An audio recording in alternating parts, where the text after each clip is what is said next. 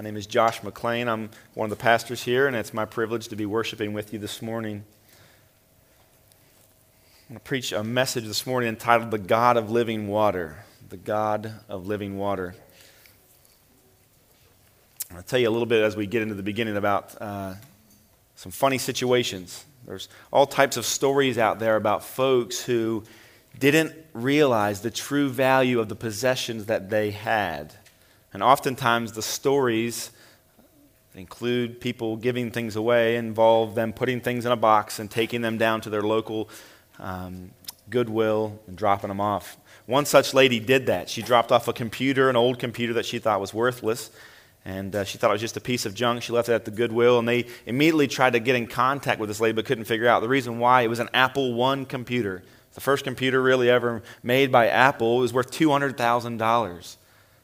They felt guilty to take this computer and not give her some of the proceeds. She didn't know what she had given away, and so they put an ad out trying to reach this lady. Goodwill has a little bit of goodwill, right? So they're trying to reach this lady and help her out and let her know, hey, this is what you've done.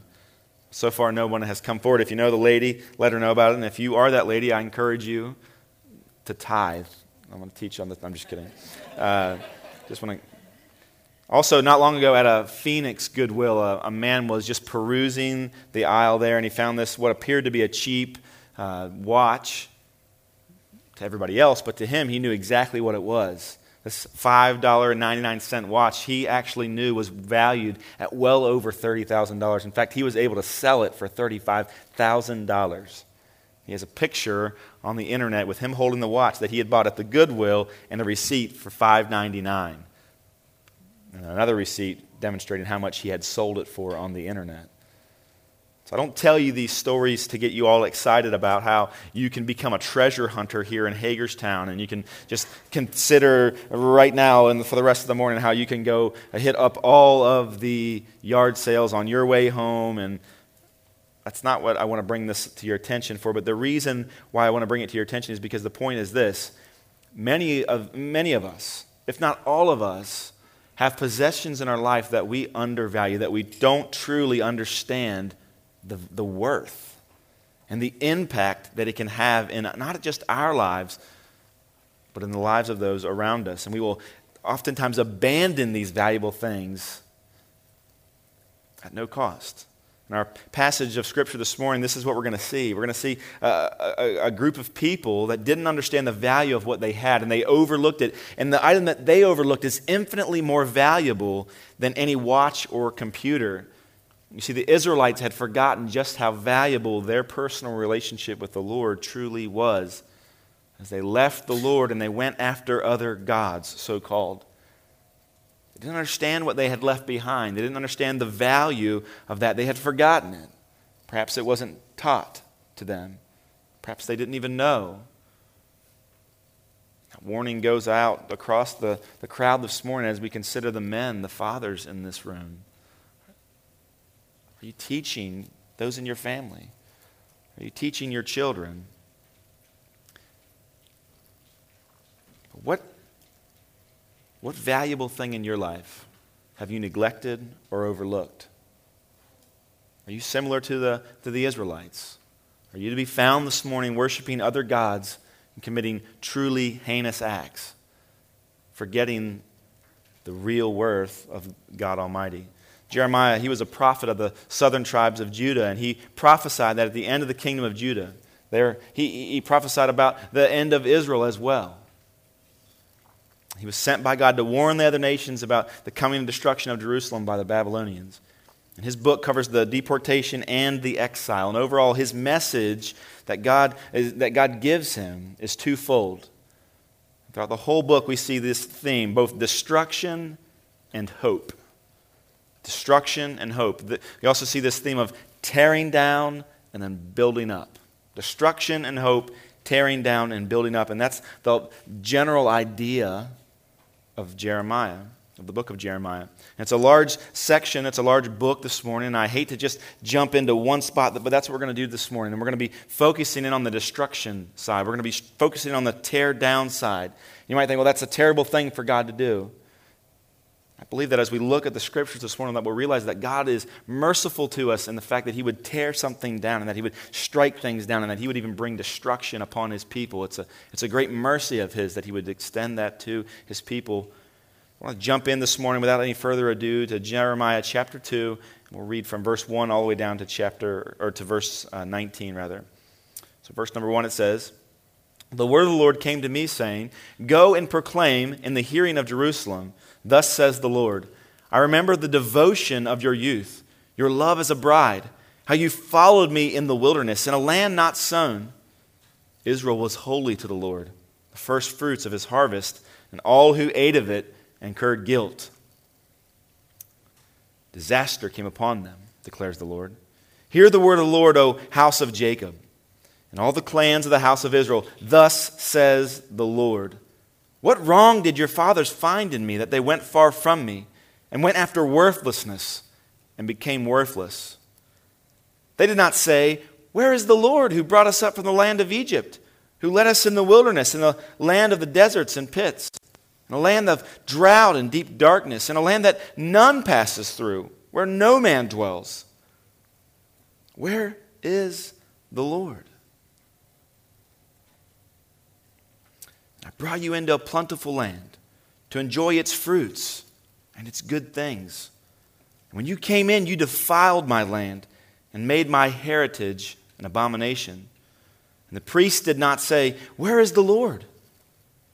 Those who handle the law did not know me. The shepherds transgressed against me, and the prophets prophesied by Baal and went up after things that do not profit. Therefore, I still contend with you, declares the Lord, and with your children's children I will contend. For cross to the coast of Cyprus and see, or send to Kedar and examine with care, see if there has been such a thing.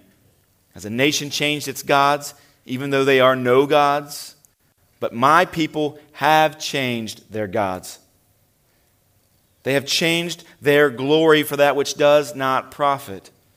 Be appalled, O heavens, at this.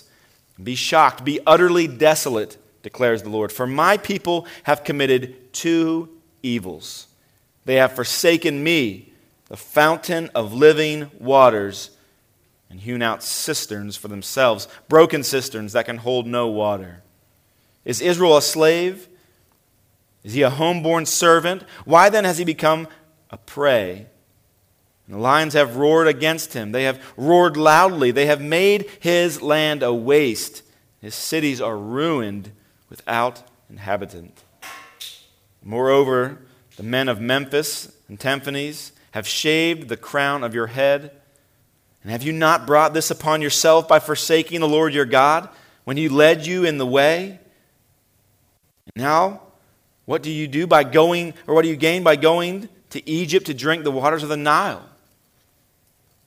Or what do you gain by going to Assyria to drink the waters of the Euphrates? Your evil will chastise you, and your apostasy will reprove you. Know and see that it is evil and bitter for you to forsake the Lord your God. The fear of me is not in you, declares the Lord God of hosts. May God bless the reading of his word. Would you pray with me this morning? God, this is a heavy text.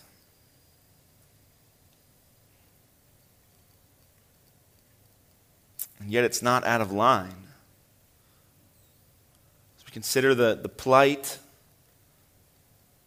of your people, the choices that they had made, we recognize as they've spurned you, disobeyed, disregarded your covenant with them, we see that this is fitting.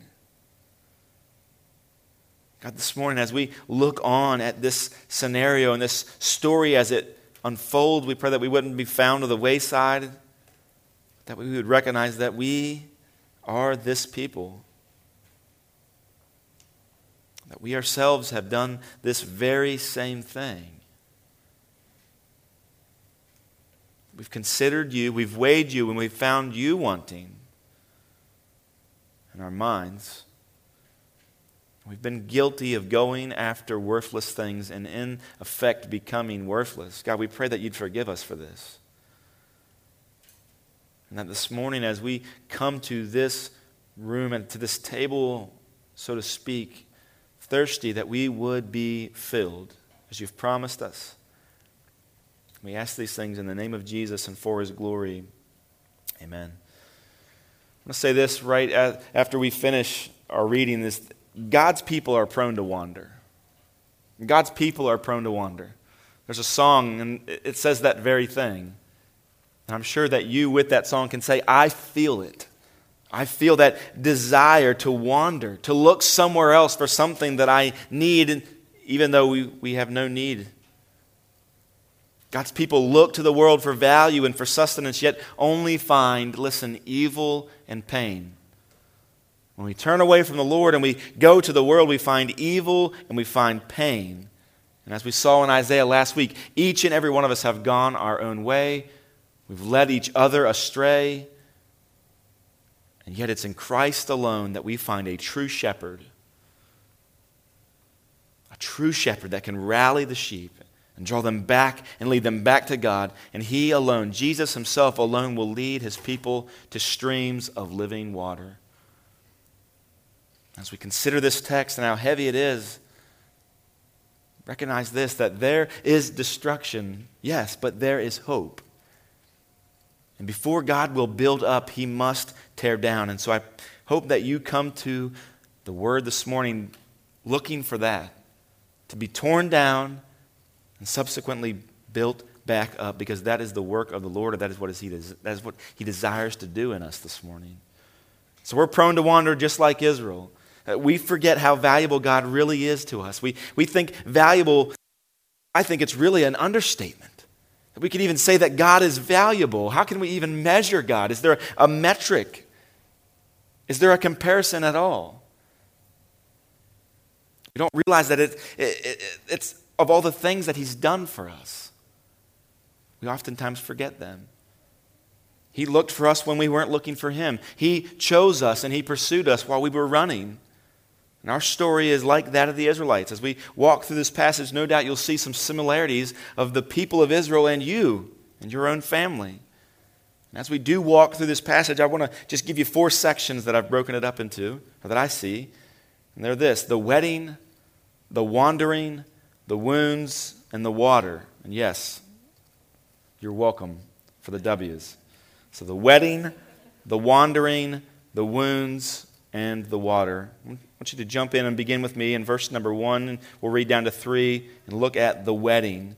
So I call it the wedding because of the language here in these verses makes it sound like it's a proverbial honeymoon between God and his people. God there is reminiscing, and he's talking about his relationship with his people there at the beginning.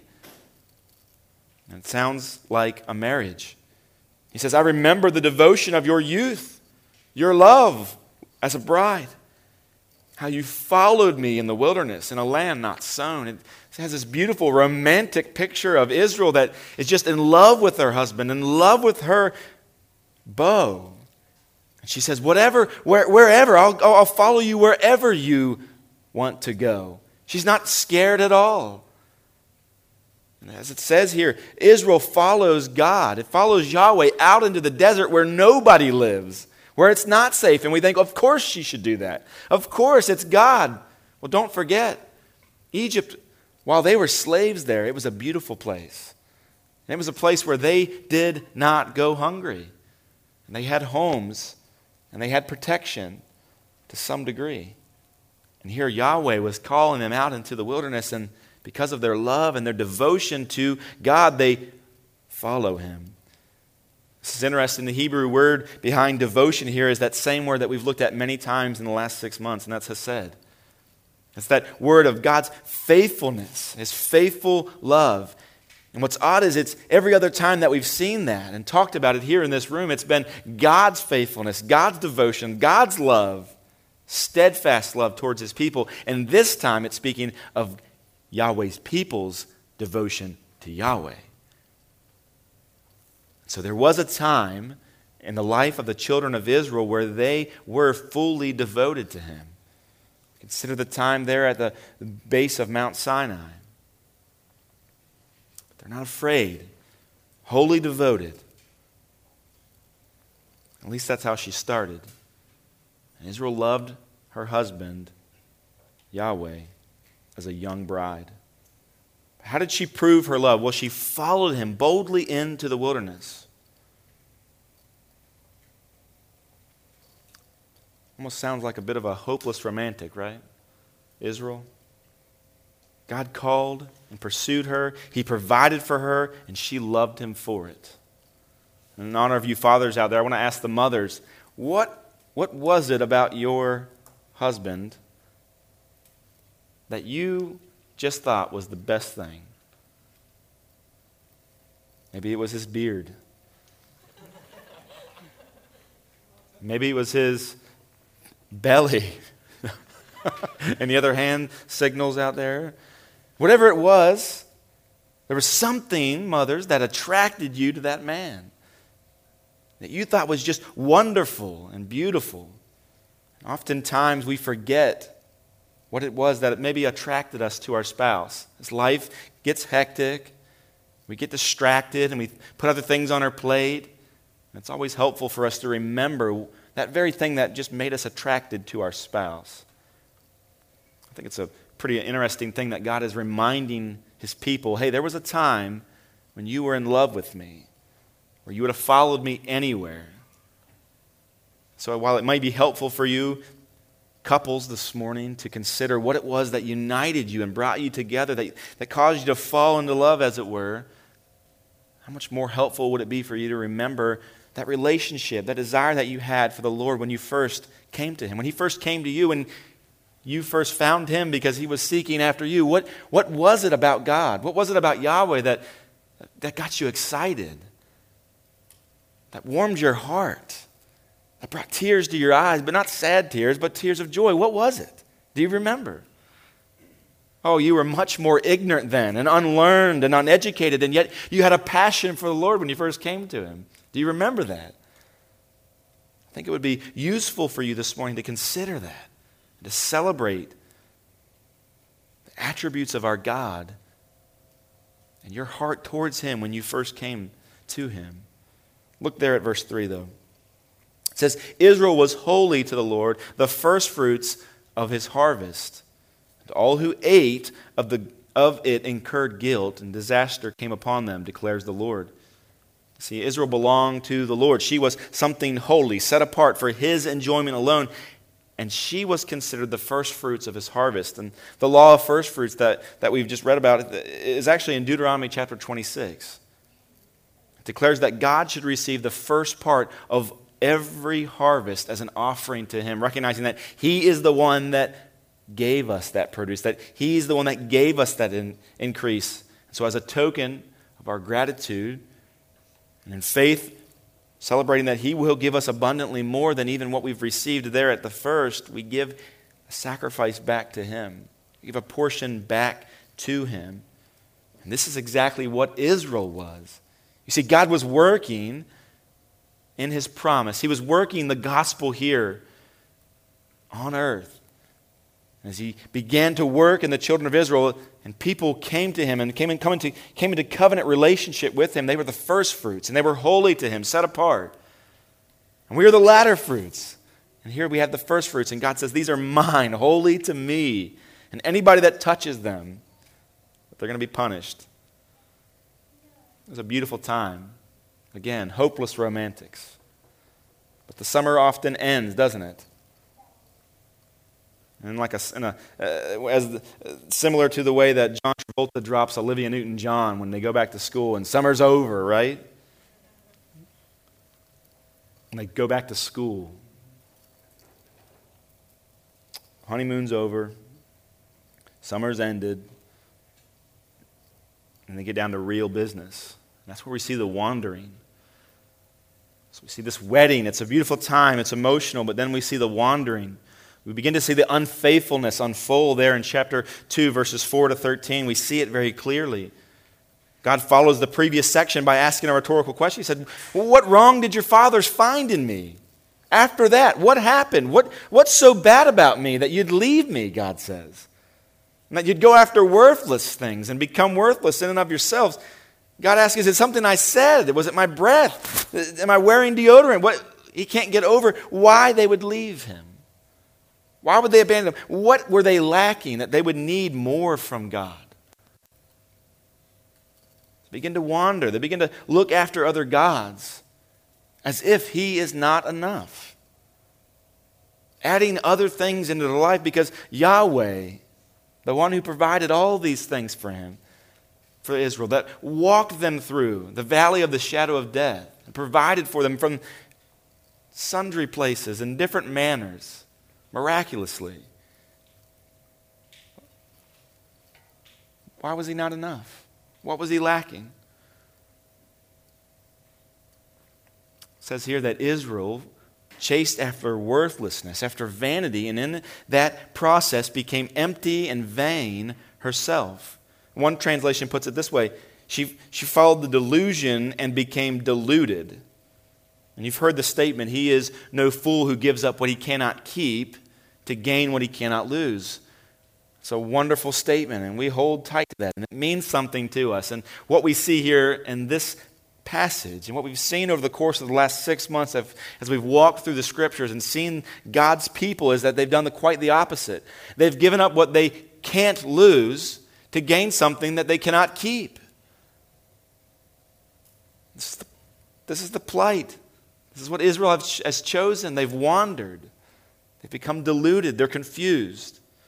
They came into the land that God had promised and immediately forgot all that he had done for them, even the process that they had gotten there. They'd forgotten it all. It's almost like they had planned to do it, right? To forsake God as soon as they get what they wanted. Sounds so shady. And yet that's what they did. We often forget how much we need God, though. It's a tendency of humans to undervalue God and to overvalue stuff. To undervalue God and to overvalue stuff. We look for the meaning in our lives and purpose in our life, and we hope to obtain safety and protection. And we look for all of these fulfillments in stuff. We look for it in relationships. We look for it in titles. We look for it everywhere but where God has called us to look, and in the place that he has provided. Oftentimes we want gifts and not the giver of gifts. You've heard that before. I want to ask you this morning, can that be said of you? Can that be said of you? That you want the gift and not the giver of the gift? Can it be said of you that just as soon as you receive the gift that God has given to you and brought you into the land, that you forget all those things and you drop him like a bad habit? Is that true of you? Let me ask this another way. Where in your life have you failed to see the value of Christ? Perhaps you're not just distracted this morning with the cares and the belongings of this world, but maybe this morning you are undervaluing the work of Christ in your life. Somehow thinking he is not enough and that you must add to it. And you got to go somewhere else to get something else to add, to supplement God and the gospel and the work that Jesus did on the cross. Is it possible that you are undervaluing Christ this morning?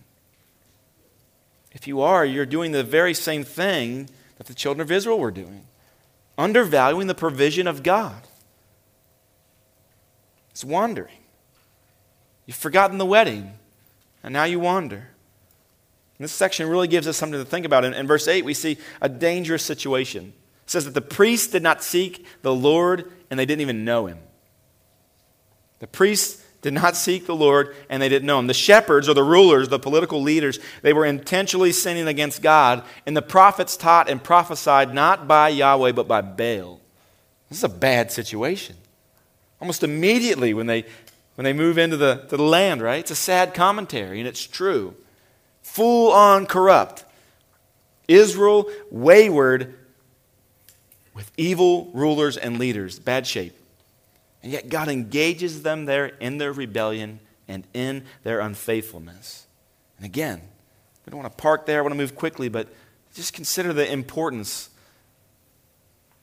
of leadership, of godly leadership in the life of the believer, in the life of God's people. God has providentially chosen that He would use some of His people to lead.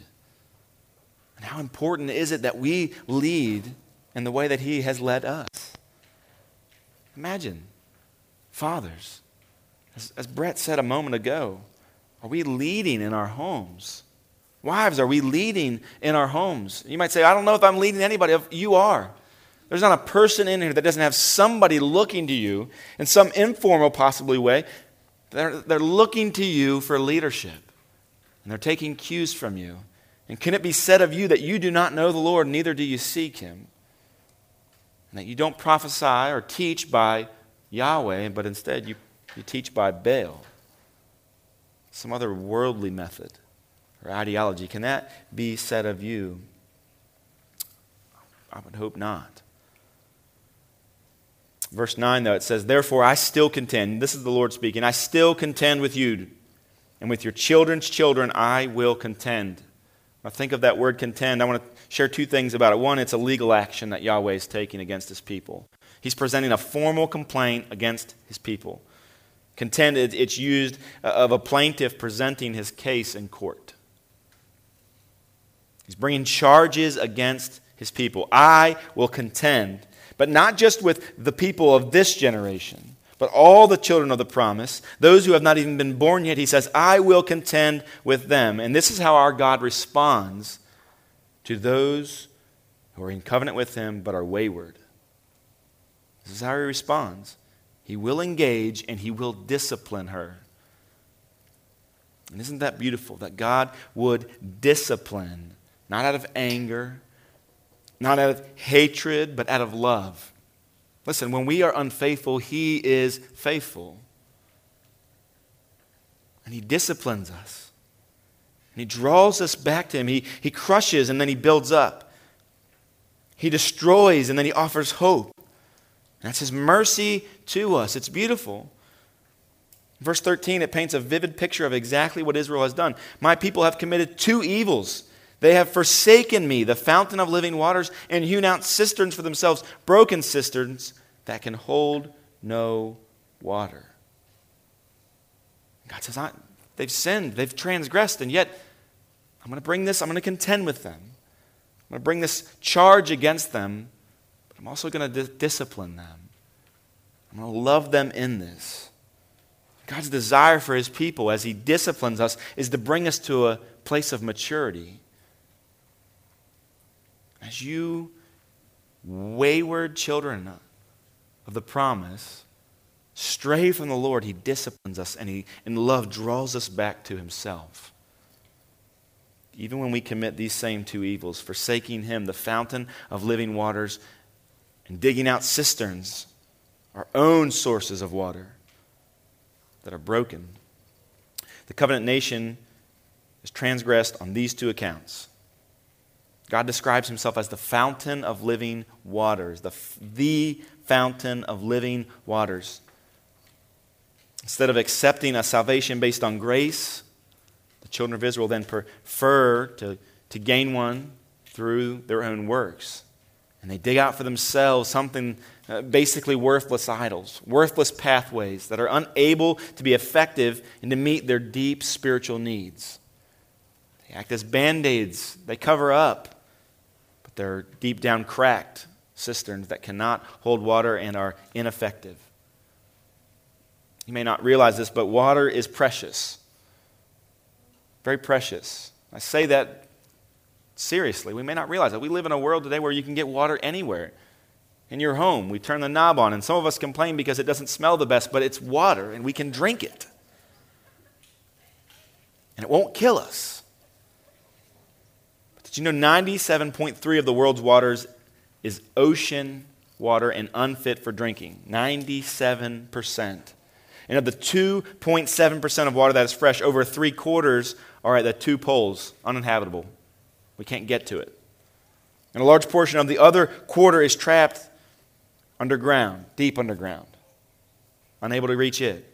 So that means that of 100% of the water, only 0.36% is available for drinking as humans. 0.36%. And that's found in rivers, lakes, and swamps. Rivers, I might drink out of a river. Lake, maybe, depending. Swamp, ain't no way. Right? So even after that, out of that 0.36, there's not much even in there that we would even drink out of. One of the greatest dangers for humans today is the water that we drink. And we don't struggle with that, but so many families around the world have to deal with this every single day, with whether they will have water that is fresh enough to drink, that will actually be able to sustain life. Imagine living in the 1st century, how much worse it would have been then.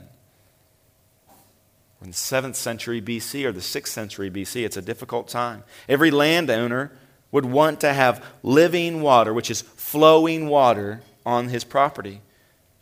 And he would, maybe even with that flowing spring, he would try to dig a cistern close by that he could then get inside and plaster and make it to where it would hold water. When the rain would come, it would hold in that cistern. The cisterns would oftentimes in the limestone, they would develop cracks. And the water that was very, very precious to them would just leak out. That's a bad day for Dad. Happy Dad turns into Crabby Dad real quick when the cistern's broken and there's no water. Why? Because water sustains life. And so it's very important. And here Israel, who had full access to Yahweh, had a stream of living water coming right to them. They abandon it, they forsake it, and they go to dig their own cistern, a cistern that cannot hold water, one that's broken. Unable to do anything for them spiritually. They're in a bad place, a very dangerous position. God says, you've done 2 terrible things. You abandoned the best situation, flowing water, and you dug out cisterns that won't hold water. My question for you this morning is, in what ways have you wandered from God? Practically speaking, maybe you've abandoned your personal time with Him. That used to be important to you. Back in the honeymoon stage, in that phase, it was something that you'd never miss. This is not a legalistic question. I think it's worth asking, is that something that's valuable to you today? The very thing that provides life for us in the Word of God, is it something that we've abandoned? If so, we need to get back to it. Not only is it an evil thing, but it's a terrible thing. It's a painful thing for us as we go through this life without this living water. And just a really base level, how many times have we forsook God's Word and time with Him and dug a cistern called Netflix? We traded one for the other. Maybe it's not Netflix. Maybe it's some hobby or what. I don't know what it is. But on just a really simple level, God's calling us this morning to see, to know and to see this is sin. This is unhealthy. This is damage on ourselves as we abandon and forsake this stream of living water. Maybe you feel this morning prone to wander. Prone to wander. Prone to leave the God you love. Prone to abandon living water and attempt to dig out new cisterns in other places. If you feel that pull this morning, you're among brothers and sisters who feel it as well. You're not alone. We've got to talk about that. We've got to confess that desire. We've got to admit that. To bring it into the light. Mirage can be a dangerous thing. It looks like something valuable, and yet it's worthless. To us, it's just a neat thing to see. But again, we're the minority. I want you to imagine a man walking through a desert. When he's found himself in a small oasis, he finds relief. He had been looking for water for some time now. He was in bad shape, and now, because of the spring and because of the oasis and because of the edible vegetation and some fruit that's growing there, he has found health. He's found safety. Everything that he needs for life is in that oasis. And yet, he's not satisfied to stay. He feels the need and the desire to move on. He'd been dying to find such a place, and yet now he's found it and wants to leave it. As he looks out across the horizon, he notices many small pockets of water and realizes, maybe I'm in a safer area now. Maybe this oasis isn't the only one out here. There's other pockets as well. Therefore, there'll be other food and fruit for me, and safety out there. And so he sets out, and it's not long before he realizes that the water pockets continually move on and farther, and he never actually reaches them. He begins to get concerned and realizes that he's made a grave mistake. As he turns around to find his oasis from time before, he's lost this trail and he can't return. This is a silly story, but it happens all too often, both physically and spiritually. Physically speaking, when we talk about dehydration, stage 1 is this: thirst. 2% of your water has been depleted. When thirst kicks in, your body clings to all remaining moisture. Your kidneys send less water to your bladder. It darkens your urine. You sweat less. Your body temperature rises. Your blood becomes thicker and sluggish. That's thirst. 2%. Stage 2 of dehydration is fainting. That's 4% of your liquids, of your fluids are gone. And the effects on your body are this: your blood is so concentrated that the resulting decrease in blood flow makes your skin shrivel. Your blood pressure drops, making you prone to fainting. You've basically stopped sweating, and without this coolant, you start to overheat. It's not that hard to get to this stage. It can happen in one day, easy. Depending on the temperature and how much you've sweat that day, none of us are far from it. That's stage 2. Stage 3 is this: organ damage. It's only 7% of your fluids lost and not been replenished. Your body's having trouble maintaining blood pressure. To survive, it slows down flow to the non-vital organs such as kidneys and the gut, causing damage. Without your kidneys filtering your blood, cellular waste quickly builds up, and you're literally dying for a glass of water. You're dying for a glass of water. That's stage 3. Imagine walking through this, living this very sentence, that paragraph: dying for a glass of water. Stage 4 is death. Water loss, 10%. That's it. Just 10%. You got plenty more fluids left. Just 10% lost. You need to drink some water and fast. If it's hot outside, your uncontrollable body temperature means your vital organs risk everything. Liver failure will probably kill you, but if conditions are mild, toxic sludge builds up in your blood, and your coroner's report will likely read kidney failure. Church, mirages tempt us to abandon God, but they're empty promises of pleasure and greater joy and greater satisfaction, and they bring damage on us. It's danger. And the truth is this: that when we wander from God, when our thirst is not satisfied and quenched in the Lord, we wander away, and there we get wounded. Ultimately, death. So let's look at the wounds. Verses 14 to 19. They describe the effects of Israel's wandering, and it's not good. Especially 19, it's very clear. 19, it says, "Your evil will chastise you, and your apostasy, your backsliding, your turning away, it will reprove you. Know and see that it is evil and bitter for you to forsake the Lord your God. The fear of me is not in you, declares the Lord God of hosts." You see, it's easy to follow the flow of God's argument against Judah and against all of Israel. He says, you were devoted to me, and then you rejected my provision and looked elsewhere. You weren't satisfied. And as a consequence, Israel has become food for the lions, it says. The lions have destroyed them. They've been drawn into compromising and dangerous allies with Egypt.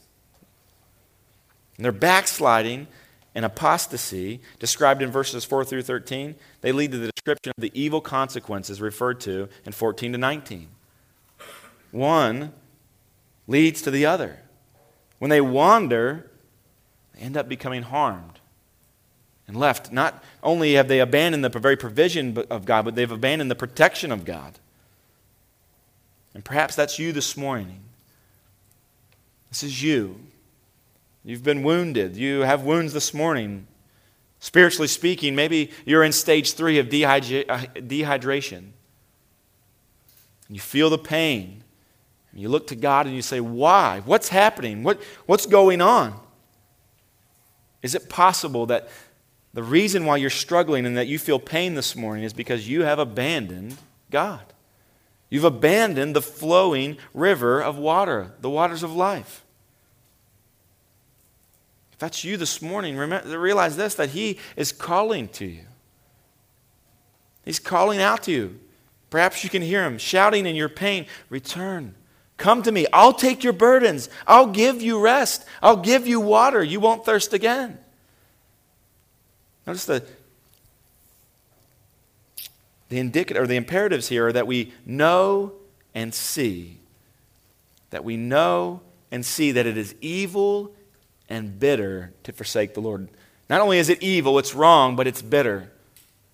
Bitter is to say that it's painful. When we rebel against the Lord, when we go our own ways, it is painful. Church, listen, we are called to remind, we're called to rehearse, to admit, to sing, to pray, to encourage, to preach to one another. And you may say, I've heard it all before. Do I really need to hear those things again? Do I need to hear them regularly? I had another been at the Oasis with that man. They could have told him, that's a mirage. There's nothing more out there but what you're experiencing right here. That's the role of the church in the life of a Christian. We remind one another. We preach the gospel to each other. We encourage one another to fight the good fight. I think of Orpheus. He's employed by Jason. He's that great singer and musician. Jason has him as they pass the island with the sirens. He says, play and sing as loud as you can, as beautiful as you can. Orpheus begins to play and to sing. And in that old fable, the sirens are drowned out. And the lies cannot be heard because the truth is ringing out louder and louder. And because of it, the men are saved. It's a picture of the church in a way. As we see the mirages, as we hear the temptations whispered in our ear that there's something more, there's more satisfaction in another place, the church encourages itself. Encourage one another. No, there's nothing more. Jesus is all we need. Jesus is enough. You may be thinking this morning, Pastor Josh, is there any other message that you have? It seems like in the last 6 months we've basically heard the same message every Sunday. I think that. My mind goes back to the old story of Martin Luther, and he's asked by one of his parishioners, Pastor, why is it that week after week after week all you ever preach to us is the gospel? And Luther wittingly responds, well, because week after week you forget it. Because week after week, you walk in here like a people who don't believe the gospel. And until you walk in looking like people who are truly liberated by the gospel and the truth of it, I'm going to continue to preach it to you. That's not my message this morning. I believe that we are, in many ways, embracing the gospel this morning, but this is a truth, and this is the only message that we have as a church. The gospel. Jesus is extending to us an invitation to drink of this living water. And Israel was plagued with leaders that were not helping the situation. They themselves had forgotten God and were leading the people to sin. Those shepherds, those rulers, led folks away from the water. And here's where we find the hope. One day, as Revelation 7 says, Jesus himself will lead us to the living water. Revelation 7:16 says this, they shall hunger no more, neither thirst anymore. And the sun shall not strike them, nor any scorching heat. Listen to this, verse 17. For the Lamb in the midst of the throne will be their shepherd. He'll be their shepherd. He'll be their ruler. He'll be their priest. He'll be their prophet. And he will guide them to springs of living water. What a beautiful thing. What a beautiful truth. That he will guide us to springs of living water. And listen to this. And God will wipe away every tear from their eyes. Every tear. That's a promise. That's a wonderful promise this morning. That one day, Jesus, the Good Shepherd, will lead his people to streams of living water. He will be their shepherd, and he will wipe every tear from their eyes. I don't know about you, but oftentimes when I read that, I think, well, he's wiping the tears, the sincere tears of those Christians who are just brokenhearted about all the bad things that have happened in the world. Not that they've done, or not that they've been a part of, but they're so brokenhearted for this brokenness in the world. That's not actually what's taking place here. You see, the tears that these people are crying, that the Lamb will wipe away, that the shepherd will wipe away, are tears of guilt and tears of shame. And listen, tears of pain. Of all the mistakes that they've made, all the poor choices, all the times that they have forgotten their love and wandered, that pain, when they see their shepherd, when they see their lamb, when they wash their clothes white in the lamb's blood, they will feel the pain of all the things that they've done against their Creator, against their lamb, against their shepherd, and he will come to them and he will wipe the tears from their eyes. And what a great place to park just for a moment. Maybe this morning you're not just so enamored with the world, and that's why God is not enough, because you're just so attracted to all the sinful things and distractions in this world. Maybe that's not you. Maybe this morning your distraction, your undervaluing and misunderstanding is that you think Jesus is not enough. Or that you think that Jesus won't accept you, and he won't wipe away your tears or cleanse your stains because you've not been sincere enough, because you've not suffered enough, or because you chose poorly too many times. If that's you this morning, then you have a deep misunderstanding of the love and grace of the Hesed that is extended to God's people. You see, he is enough, and he will wipe every tear away from our eyes, even the tears of pain that we cry because of things that we've brought on ourselves and that we've caused. You see, the sin of those people there, it was a personal sin, it was a willful sin, and yet the shepherd still led them. The shepherd still disciplined them, and he still washed away their sin and wiped away their tears. Church, this is the gospel. This is the gospel. God doesn't only receive those who haven't completely messed up their lives, that weren't total wrecks. Those are the ones he receives. No, he receives those who again and again wander. He receives those who are his. Is there a more stirring scene or picture than a loving father tenderly wiping away the hot tears of pain and embarrassment and repentance that are found on the cheek of a child? You'd be hard-pressed.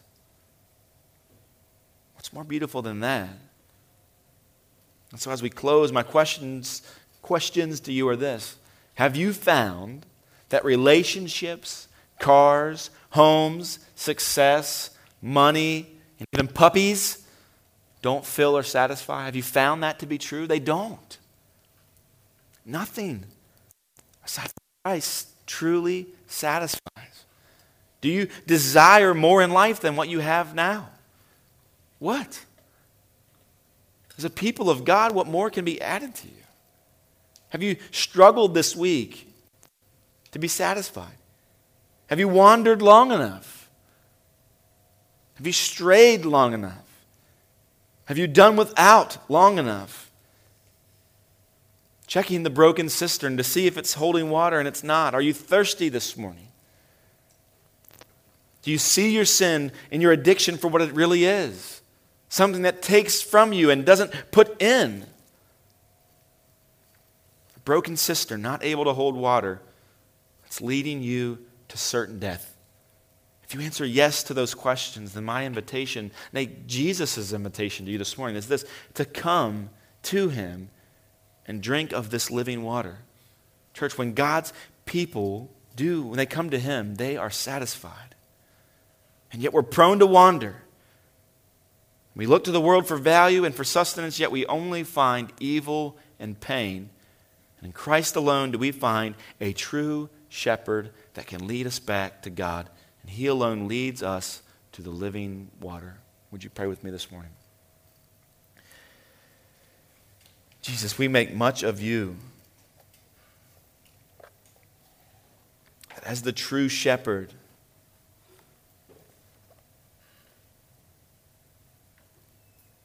You would extend mercy to us. You would extend grace, even though we wander, even though we stray, even though in our actions we say that you're not enough. You still engage and you discipline and you correct.